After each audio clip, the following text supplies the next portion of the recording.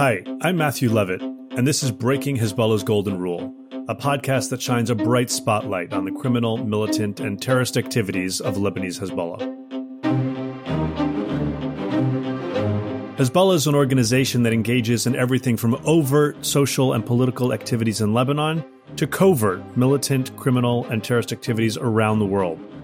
One Hezbollah operative was taught by his commander that the golden rule of the group's terrorist unit is this, quote, "The less you know, the better." In this podcast, we set out to break this rule. In our last episode, we followed the expansion of Hezbollah operations into Europe and the Gulf. By the mid-1980s, Hezbollah hijackings and bombings targeting civilians in the Middle East and Europe made the group a household name. But in the Western Hemisphere, Hezbollah seemed like a distant problem.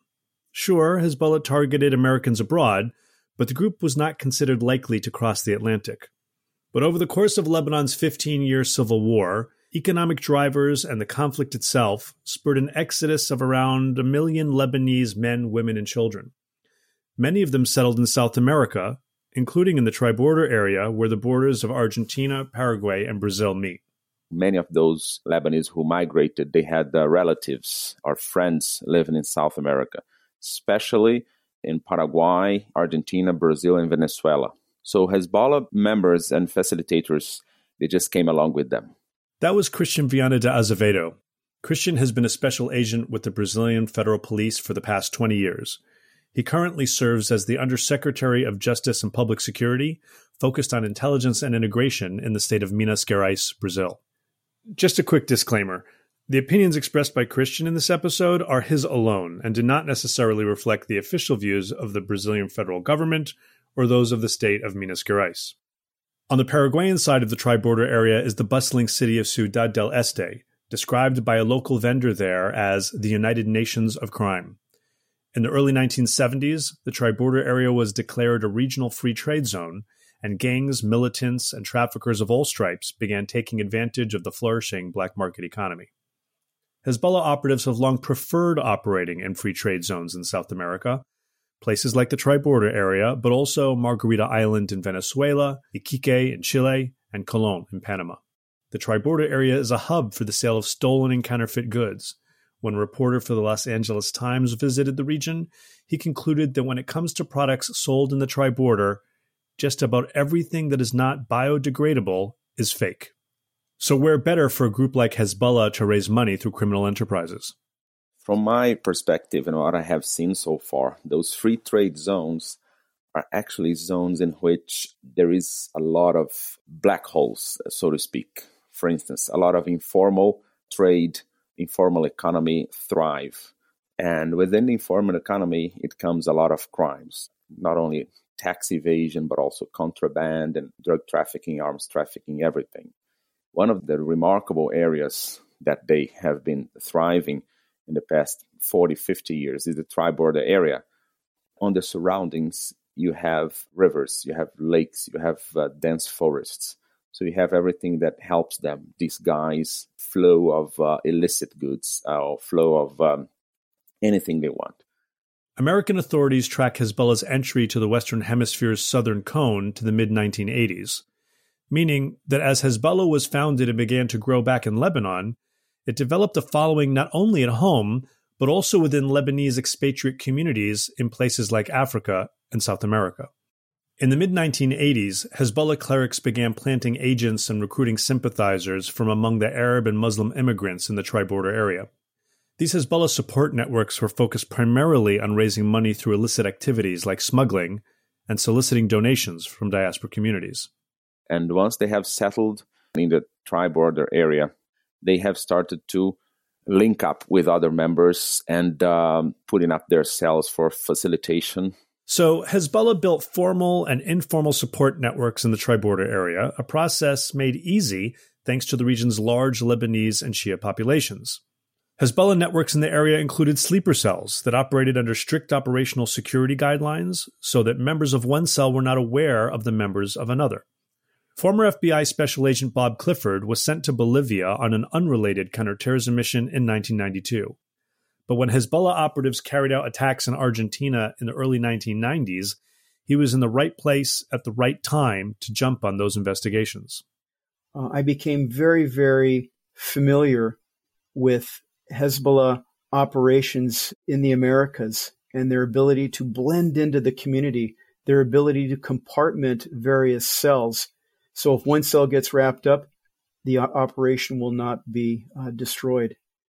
To avoid attracting attention, Hezbollah operatives settled and worked among friends and relatives in the region, where they used businesses, schools, and mosques to help establish their cover. One of the most popular of these mosques was the Al-Tawhid Mosque in a Buenos Aires neighborhood. The mosque was headed by Mohsen Rabbani, an Iranian who also served as a representative of the Iranian Ministry of Agriculture. Rabbani quickly cultivated a network of like-minded radicals and didn't even try to keep his extremist views hidden. He was known to send his followers, known as his antennas, to scout potential Jewish and American targets and told his congregants, quote, "We are all Hezbollah." This is where a man named Samuel Al-Reda was radicalized. A Lebanese citizen born in Colombia, Al-Reda, also known as Salman Rauf Salman, eventually settled in Foz do Iguazu, on the Brazilian side of the Friendship Bridge, which separates Foz, as it's known, from the Tri-Border Area's commercial center in Ciudad del Este, Paraguay. As Argentinian intelligence officers dug into his past, they found that in the Tri-Border area, Al-Reda was known as, quote, an Arab from the mafia and a Hezbollah member. He had linkages with Buenos Aires, very strong ones. He had a lot of friends and community members. He was part of Rabbani's closest circle. Also, his wife was also part. And they were all close to this most radical Shia community in Buenos Aires. So they had strong links. So even though he moved to Foz do Iguazu, he kept on traveling back and forth to and from Buenos Aires quite often. So Samuel Al-Reda became immersed in the Hezbollah networks operating out of the Tri-Border area and maintained ties to other networks, including operational sleeper cells across South America. Like others involved in the Tri-Border area's black market hub, Al-Reda took advantage of the weak security environment and porous borders, in his case, to conduct business on behalf of Hezbollah. He would sometimes cross the border without showing up to border check procedures and everything, because there are a lot of ways to cross these borders in the southern part of Brazil without actually having to go through border security or through customs. And I think that he might have traveled way more back and forth than what is actually registered. On the afternoon of March 17, 1992, a Ford F-100 panel van filled with explosives veered onto the sidewalk in front of the Israeli embassy in Buenos Aires. The van blew up, destroying the front of the embassy and the entire consulate building, killing 29 people and injuring 242 more.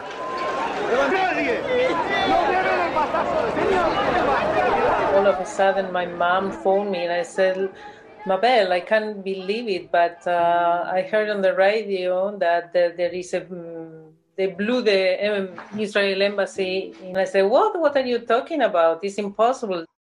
Here's former FBI Special Agent Bob Clifford again. So I knew Hezbollah MO. And so when the embassy was attacked, like everyone, I was shocked. But I knew that Hezbollah could reach out to this hemisphere and conduct an attack based upon their modus operandi. They have compartmented cells in different areas that can provide intelligence, that can provide targeting, that can provide logistics for a hit team, either within the area or to come on in and conduct an attack. So the attack on the embassy in 1992 was visceral to me. We'll hear more from Bob on our next episode. Following this attack on the Israeli embassy, Hezbollah's Islamic Jihad organization called into a Beirut news agency and, quote, with all pride, claimed responsibility for the attack. Hezbollah's Secretary General, Abbas al-Musawi, had been killed in an Israeli airstrike in February, barely a month before the embassy bombing, and Hezbollah declared this attack was retribution for Musawi's death. If that sounds like a quick turnaround, you'd be right. Hezbollah used the Musawi assassination to justify the embassy bombing to its supporters, but according to Argentinian prosecutor Alberto Nisman, the attack was actually carried out under instruction from Tehran in response to Argentina's suspension of nuclear cooperation with Iran. Hezbollah had already been planning the attack for months, before Moussaoui was killed. Within weeks of the attack, U.S. intelligence agencies concluded that Hezbollah was behind the Israeli embassy bombing. The CIA wrote that the Hezbollah car bomb attack demonstrates Tehran's willingness to permit its surrogates to conduct large-scale attacks on Israeli targets worldwide. But it was not only Israeli targets that were at risk. The CIA added, "We believe Iran is also supporting Hezbollah's plans to attack U.S. interests." Meanwhile, the Argentinian investigation into the embassy bombing identified the Islamic Jihad organization's chief, the already infamous Hezbollah operative Imad Mughniya, as one of the masterminds of the attack. But his man on the ground, overseeing the operatives sent to carry out the attack, was Samuel Al-Reda. Here's Christian again. After the bombings in 1992, authorities in the Tri-Border area began to see logistical support for the bombings that came from Tri-Border area for both the Brazilian side and also the Paraguayan side. These support networks took on many forms. One Hezbollah business was Piloto Turismo, a travel agency co-owned by Hezbollah operative Farouk Omairi. And Piloto Turismo was not only a travel agency, it was like also a Hawala operation point. It was a point in which they could procure false documentation. They could do a whole lot of business, even the usual travel business for the perpetrators of attacks, for their criminals. So travel agencies are very useful for terrorists and for criminals because it can give them cover for a lot of illicit activities. And also it can link them up with travel agencies around the world to facilitate their travels, because these groups, their members, they do travel a lot back and forth from and out of the continent. A hawala is a way to send money, an informal value transfer system based on trust that operates outside the traditional banking system. Hawala is commonly used around the world to conduct legitimate transactions, but it is also a method frequently exploited by terrorist groups to discreetly transfer funds. They had a lot of front businesses. They were connected transnationally. And that became clear that the crime and terror nexus on the Hezbollah side was the way that Hezbollah operated in South America. So Hezbollah operated in South America not aiming to specifically carry out a future bombing, a future attack, but also to make money, to hide money, to send money back to Lebanon in order to fund attacks elsewhere or to facilitate attacks elsewhere. So Piloto Turismo and related businesses played key roles in Hezbollah's worldwide money laundering system. First, Hezbollah operatives in Lebanon would print counterfeit dollars of varying denominations. Then they would send the money to the Tri-Border area, where it was put into circulation and used to purchase traveler's checks. Hezbollah operatives would then cash the checks in Europe while traveling on false Brazilian and Paraguayan passports that were often produced by front companies like Piloto Turismo. And then, finally, operatives would deliver the funds to Hezbollah in Lebanon. We'll talk more about Hezbollah's money laundering activities in future episodes. The point here is that Hezbollah had the local infrastructure in place to carry out not only widespread illicit fundraising schemes, but also operational activities. By the summer of 1993, the FBI determined that a number of reports indicated that Hezbollah was planning some sort of spectacular act against Western interests, probably Israeli, but perhaps against the United States. In the Tri-Border area, Assad Ahmed Barakat served as the personal representative of Sheikh Hassan Nasrallah, Moussaoui's successor as Hezbollah's Secretary General. According to Argentinian authorities, Barakat was an active member of Hezbollah's terrorist wing, the Islamic Jihad organization. By the fall of 1993, Barakat's phone records show that he was in touch with Samuel Al-Reda, the Lebanese-Colombian Hezbollah operative involved in the 1992 embassy bombing. The men had different specialties, but together they began plotting Hezbollah's next attack. Oh yes, Salman, Al-Reda and Barakat are different persons. I think they're different personalities. Al-Reda has a more of a violent personality. I think he was even convicted for street fighting or aggression and these sort of crimes before moving to the Southern Cone. And Barakat is more of a diplomatic, political person. Barakat was a key facilitator. He is the guy managing everything, managing the money, communications, and the overall strategic plans. And Al-Reda was the guy that was the head of the operational team on the ground in Buenos Aires. He was more of an operational guy, would get intelligence, select and assign operatives to surveillance to do all the groundwork. So he was the operational arm. According to a witness, Hezbollah leader Hassan Nasrallah ordered Hezbollah operatives in the tri-border area, including Farouk Omairi, one of Piloto Turismo's co-owners, to give Barakat and members of his network, quote, everything they needed. The witness said Omairi and others provided the Barakat network with high-quality forged passports and identity cards, money, maps of Buenos Aires, and information on local Hezbollah sources. The U.S. Treasury Department described Omairi as a principal member of the Hezbollah community in the tri-border area, who served as a coordinator for Hezbollah members in the region. He was a key figure procuring false Brazilian and Paraguayan documentation for Hezbollah operatives, and was also involved in narco-trafficking operations between South America, Europe, and the Middle East.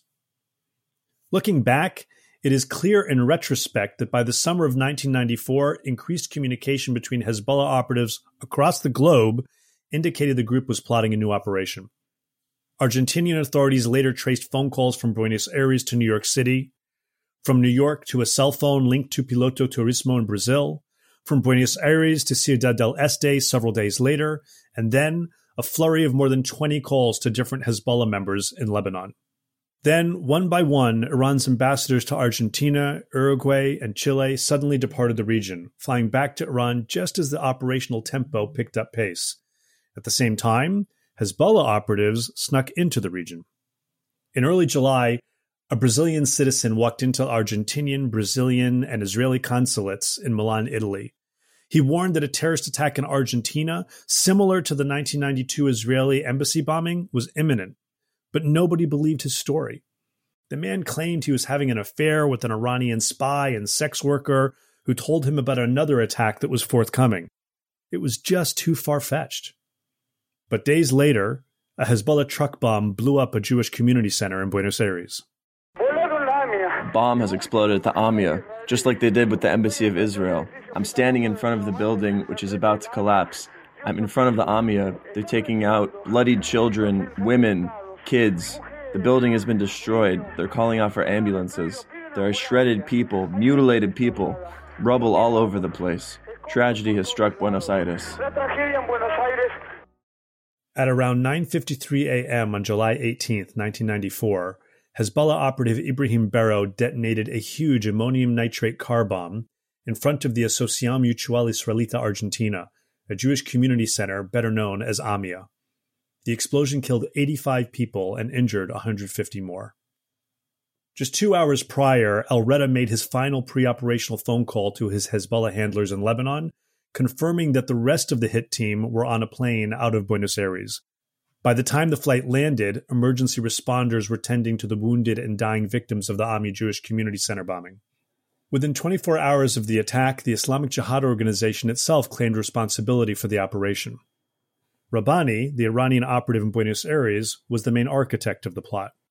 But investigators determined that al-Reda coordinated the sleeper cells and operatives who flew into the country to carry out the attack, while Barakat and members of his network provided logistical support. And they were linked all the way up to the chain of command in Hezbollah back in Lebanon. So we have realized that they had a structure in place in South America. And that structure was day a day getting stronger, and they are getting deeper with more people coming to work for them. And these guys were the backbone of Hezbollah in South America. But the subsequent Argentinian investigation into the bombing was marred by corruption. Judge Juan José Galeano, who led the initial investigation for about a decade, was ultimately convicted and jailed for his role in a cover-up that included concealing evidence and bribing police to lie in the case. It took until 2003 for the government of Argentina to issue arrest warrants for both Imad Mugnia and Assad Barakat. By 2004, an Argentinian team led by Special Prosecutor Alberto Nisman took over and conducted a full reinvestigation of the AMIA bombing, producing more than 113,000 pages of documentation. In the end, Nisman's team concluded that the decision to carry out the attack was made by, quote, the highest representatives of the Iranian government. This is Nisman. We were able to identify the perpetrator of the attack on the Amia. The suicide driver is the Lebanese Hezbollah militia member Ibrahim Hussein Berro. And I would also add, it's proven that it was Hezbollah, the operative group that carried out the attack. La intervención como el grupo operativo que llevó adelante este atentado del Hezbollah libanés. During the investigation, Nisman's team also determined that Piloto Turismo was not just a business that provided convenient cover for illicit conduct.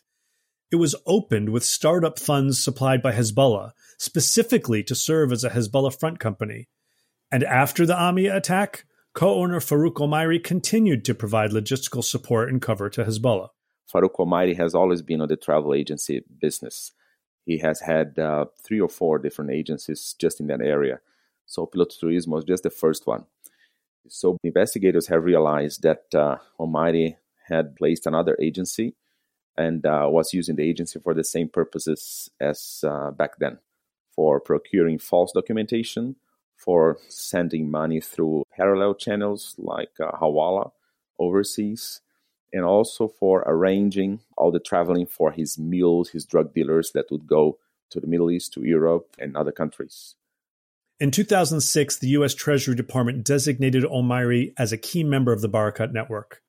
Assessing Assad Barakat's long list of criminal enterprises, the Treasury Department concluded that Barakat used every financial crime in the book, including his businesses, to generate funding for Hezbollah. We had no doubt here that we were talking about a big fish that had been connected to the highest commands of Hezbollah for years. And that was particularly interesting to us because of his connection with the money.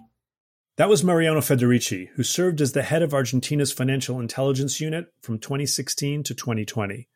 Today, Mariano serves as a managing director at K2 Integrity in its Washington, D.C. office. Like so many other Hezbollah supporters, Barakat lived primarily on the Foz do Iguazu side of the tri-border area, but crossed the bridge regularly to Ciudad del Este, where he maintained his various businesses. The Treasury Department designated several of Barakat's companies as well, such as Casa Apollo, an electronics wholesale store which the U.S. government determined served as a cover for Hezbollah fundraising activities and as a way to transfer information to and from Hezbollah operatives.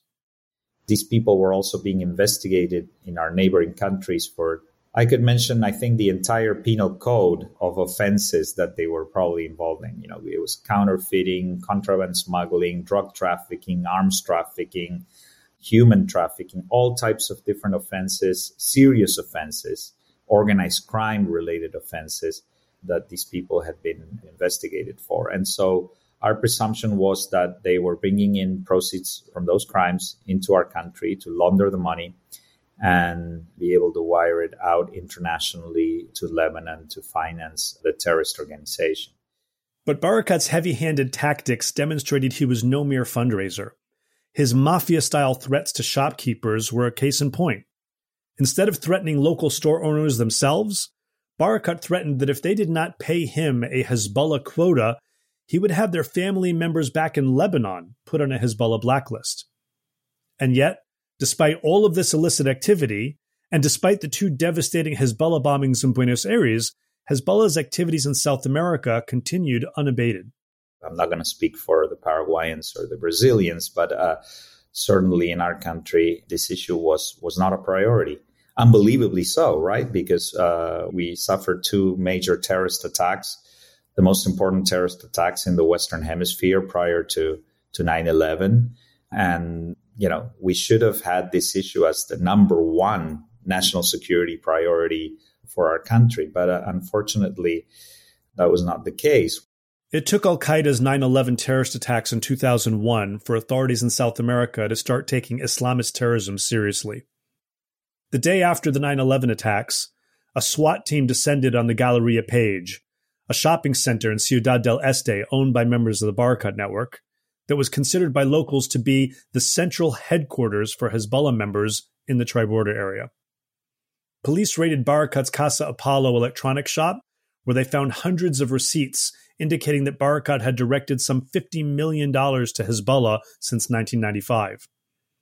Over the next few years, the Treasury Department issued a series of terrorist designations targeting members of Hezbollah's Barakat network and their companies. This, plus increased attention by local law enforcement to these operatives' criminal enterprises, led Barakat to branch out to other areas in South America, like Iquique, Chile. Authorities there quickly opened up an investigation into what they termed illicit association for the purpose of committing terrorist attacks. Christian Viana de Azevedo again. And I think all those people re-emerged after the bombings of 94 because for years they had been, flying under the radar. And suddenly after the designations, they popped up again. And for the law enforcement, for the intelligence in the region, it was like a confirmation that they were really implicated with Hezbollah. And they were linked all the way up to the chain of command in Hezbollah back in Lebanon.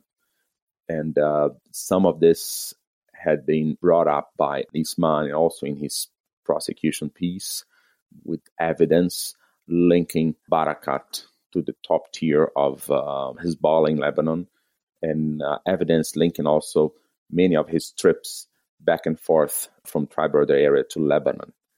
So we have realized that they had a structure in place in South America.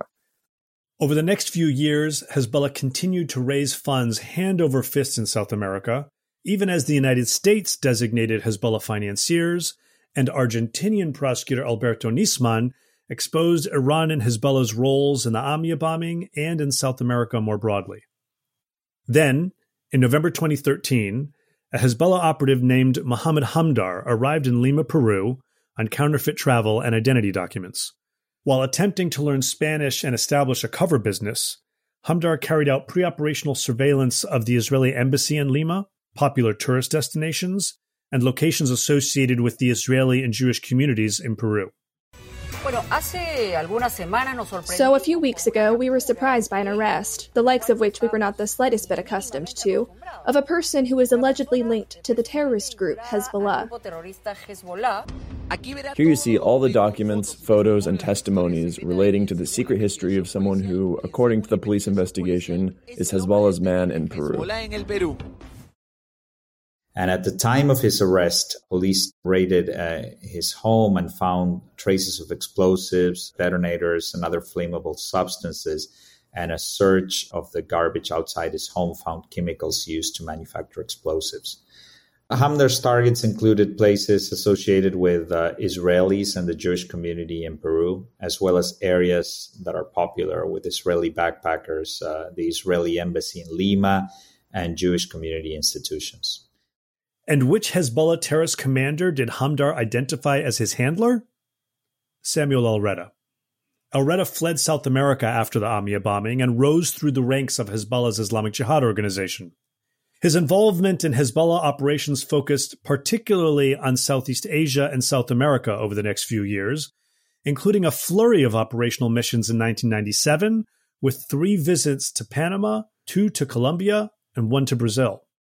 In 2019, the U.S. State Department issued a $7 million reward for information leading to Al-Reda's arrest, noting that since the Amia bombing, he has directed and supported Hezbollah terrorist activities in the Western Hemisphere and been personally involved in other Hezbollah terrorist plots worldwide. Here's then U.S. Secretary of State Mike Pompeo speaking at the 25th anniversary of the Amia bombing. The Amia bombing was carried out by Hezbollah with the full support of the regime in Tehran. As they announced at the ministerial, the United States government is taking actions against Salman Rauf Salman, a top Hezbollah operative, for his role as the on-the-ground coordinator for that attack. He continues today to conduct terrorism on behalf of Hezbollah. Christian again. If after a few years of deploying to South America, they could carry out 2 successful attacks in Argentina, imagine now after 30 years after those attacks. Considering that their logistics, their networks, they have increased many times, maybe 4, 5, 6 times. They would, yes, have plenty of targets to choose from in all of these countries that they have been embedded. And I think that they would be even more professional in carry out these attacks. That's why, from my opinion, we also have to keep an eye on all their support, facilitation, funding, everything, because those are the leads. If we follow them, we'll be able to see the bigger picture and maybe preventing where they would attack next. Meanwhile, despite serving 6 years in prison for tax evasion in Paraguay, Barakat and his network continued to raise funds for Hezbollah. In November 2018, Argentinian authorities froze the assets of 14 members of the Barakat clan, including 11 people from Brazil and 3 from Paraguay, who were caught laundering over $10 million through a casino in the border city of Puerto Iguazu as part of a Hezbollah financing scheme. Here's Mariano, former head of Argentina's Financial Intelligence Unit again. When we refer at the FIU to the Barakat case, it was basically information related with people that were crossing the border between Brazil and Argentina on a very frequent basis, I'd say every other day, always on the same cars, always together with differences of, minutes separating them from each other, staying always at the same hotel, or sometimes not even spending the night, but essentially going to the casino that's located on our side, on the Argentine side, and gambling. We started looking at the way they were gambling and found out, they were getting very lucky and obtaining wins, which is what generated some of the alerts as well, because it's unfortunately not very common to get so lucky in the casino business.